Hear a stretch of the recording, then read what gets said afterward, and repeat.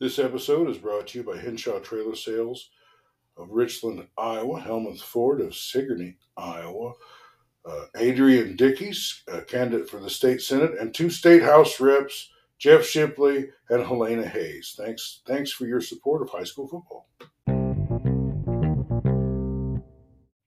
Well, welcome back to Round Guy Radio, and it's the Muscatine Report, and some of the pairings are out. We have Ryan Timmerman of the Muscatine Journal. Welcome to the program, Ryan. Good to be here, as always. Thanks. Well, you were back at Columbus for what turned out to be a machine rolling hard. Yeah, for sure. It was close at the end of the first, 7-6 Columbus at the end of the first. But yeah, they just kind of steamrolled Maquoketa Valley from there on. Caden Amagon had over 250 yards and 4 touchdowns, and they just everything they did just seemed to work. Yeah, they 62 points, a lot of points put up in a playoff game against a playoff team, wouldn't you think? Yeah, definitely. But they just couldn't stop making big plays. I think they even kind of at one point even were a little more concerned with running clock out than busting these big 40, 50 yard touchdown runs. But they just you can't. I don't know. You can't tell kids to let up at that point. So just tell them to keep playing hard. So, but yeah, I think kind of we've talked about that community and what this run means to Columbus there, and I think that just there was like overwhelming support and energy and just kind of motivation for that team last night, and it just carried over into the game and lasted throughout the entire game and even into the kind of the post game celebration there. So what was it like for the community to not only get this playoff game after a long drought of losing seasons, but then to get not only get a win but get such a resounding win? I mean, what was Columbus Junction like last night? Yeah, it was pretty crazy. It maybe helped relieve some nerves there by halftime when you get out to a 2-touchdown lead at halftime, and a team kind of built to have a lead or play with a lead, kind of grind out some, keep the clock running and stuff. So the stands were getting a little rowdy, and I think the student section and parents and stuff, they were kind of got to enjoy the game a little bit more. It wasn't like a week ago sitting through a nail biter in Alburnett, but talking to the coaches, players, and we kind of touched on it last week when we were recapping the Alburnett game there in Columbus. That did some good for the Columbus football team, and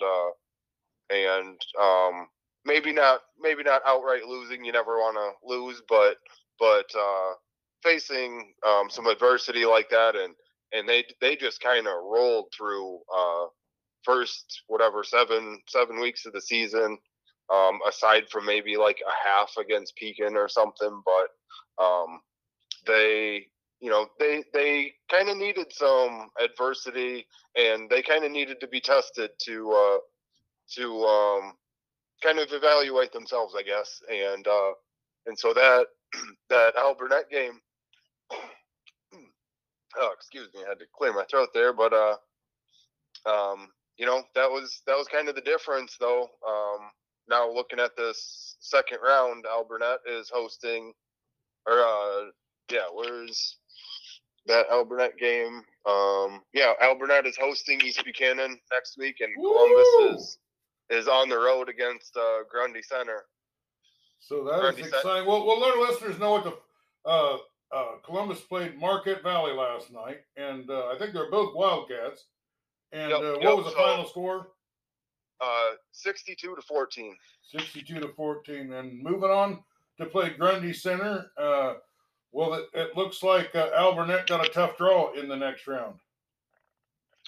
Yeah, that is during the regular season, we talked about stacked districts, and the way they do it throughout the state is they kind of get through this first round and then reseed the remaining teams into like 4-team pods, and we talked about districts being kind of the district of death, or real tougher districts than in certain places than others.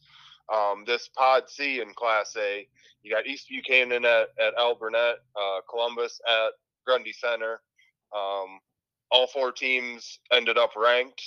East Buchanan number 7, Alburnett number 8, Columbus number 10, Grundy Center number 2. That's by the last regular season rankings. But and it's, as far as I can tell, it's the only pod, at least in Class A, if not more, that the worst record is 8-1. Every team is 8-1 except for Grundy Center. Grundy Center's 9-0. Wow, it's well, you know what? It's a playoffs, and it's the second round. It's time to strap it on and play the big boys, isn't it? Yeah, for sure. But I guess goes to show that that the cream rose to the top by the end of the regular season here, and there wasn't a ton of upsets around the area in the first round. So which I guess you don't really expect many, but yeah, you get down to 16 teams here, and you're bound to run into good to great teams somewhere along the way. So now is when it really sorts out. All right. Well, what else is going on over there in Muscatine this week? Muscatine, they lost at Davenport West. That ends their season. Davenport West did get into the playoffs with the win in 5A. Ty Kozad for Muscatine went over 2,000 yards for the season rushing, and 20 touchdowns. Those are both school records, as you could imagine. I think I have this right. He's the first, because football didn't have 5A up until a few years ago. So he's the first running back to go over 2,000 yards in Class 5A history, because there's a little bit of a caveat there because it's fairly new. But first 5A running back to go over 2,000 yards in a season. Well, he's earned a nickname, and I'm about to break it out for the first time ever. Yeah, what's that? We're calling him Bad Ty Kozad. I like it. Well, I'm going to interview him here after you. Yeah, I've interviewed him a few times. He's a good interview. I'm sure it'll be great. And tell him I said congrats and hello and all of that good stuff. I'm surprised he's not on a visit today or something somewhere on a college campus. Well, I think he might be. Calling me from there. Yeah, that's true. That's true. Well, yeah. And he's a senior? He's just a junior. He's just a junior? Yep. Oh, well, that's good, because I'll be able to use that nickname again next year. Yep. Yeah, and then elsewhere in the area, the Journal 0 for 3 in the other playoff games. Northland, that's a very, very good team there. They beat Wapello 45-0. Wapello had one of their best linemen, Ryan McDonough, go out late in the season. That really hurt him up front. He was a two-way starter, and kind of in just team leader, senior. So that was a big blow, and they were kind of up against it all year, as we've talked about. I have some pretty impressive. We talked about Kozad's numbers, and those are certainly impressive. Some career numbers for Wapello's Jake Gustafson. He had 2,244 rushing yards for his career and 1,292 receiving yards for his career. So that's a pretty well-rounded athlete there, and looking forward to seeing maybe if he could make some noise in track later this year. But super great football career there for him. Now, is he a senior? Yes. So, well, we salute you, And we've been talking about you all year long, and Scotty Melvin is a big fan, big fan. He's Yeah, always talks about him. yeah. And then speaking of great senior running backs, Nolan DeLong at Durant, his career came to an end. Durant lost to MFL Marmac 48 to 12. DeLong was 17th player in state history to go over 6,000 rushing yards for his career. So can't say enough about his career. I'm sure he's gonna be playing on Saturdays next fall. So so his playing days are by no means over, but just big shout out to everything he's done for Durant the last 4 years. Well, he also earned a nickname from me. Yeah, what's that? Strolling Nolan. Yep. Yeah. I think I like Bad Ty Kozad a little better, but yeah, all right. Well, yeah, that's a real good one. Yeah. And especially you kind of pulled on some heartstrings there. I played tuba in the band for high school, and we played like pep band before basketball games and everything. And I think if you gave me a tuba, I haven't played it since high school, but I think I could still pull off that song Bad Leroy Brown on tuba a little bit of it anyway. We might have to get some theme music going.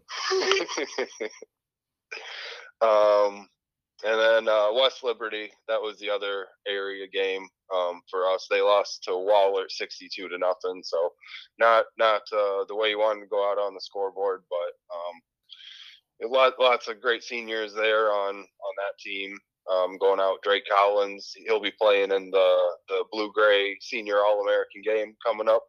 So that's a pretty big honor for him, and I'm sure he's looking forward to wrestling season and going for a state title in wrestling. But great career there, and West Liberty couldn't quite make one of their patented postseason runs, I guess. Well, if you made it to the playoffs, you had a pretty good season, wouldn't you say? Yeah, for sure. A big win in itself, and like I was, even kind of following Columbus here the past couple of weeks, just talking to them and everything. Yeah, like you said, just making the playoffs is an accomplishment, and that's you can still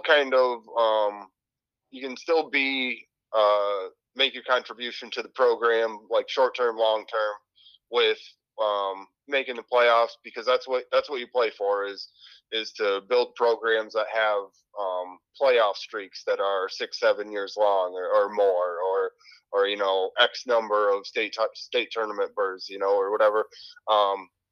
Just see your class year up on a banner somewhere or something. That's what it's all about. So any chance you can do that, that's a huge win.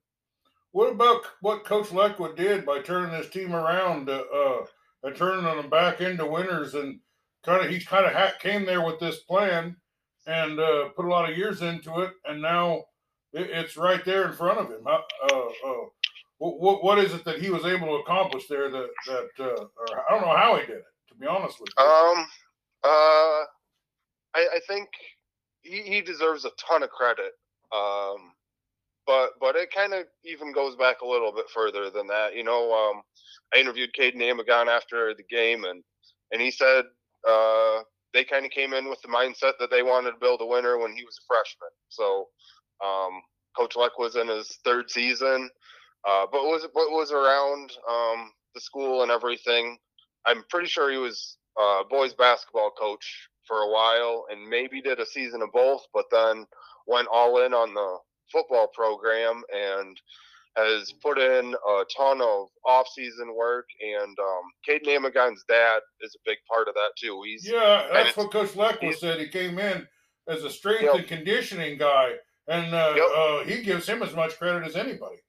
Yeah, for sure. And that's been and just kind of an all-around effort there. Like I think even kind of some state appearances in cross country with Steve Riley there at Columbus. I know it's kind of they're kind of competing for the same pool of kids going out for cross country and football. But they went to state a couple of years in a row to get the ball rolling. They have some good softball players down there, and kind of bouncing back in some other sports. They had to go a year without girls basketball over kind of the COVID year. They just couldn't even field a team, but came back and had a couple of wins. So just kind of an all-around dedication to the athletic program down there by some classes going through that high school, and it's just made a world of difference. Well, it's a bittersweet interview with you here. As is it just Columbus that's going on now, or? Yep. Yeah. So they'll be playing next Friday yet, and we'll take it from there. I guess like anybody, it's kind of a week by week proposition now during the football season.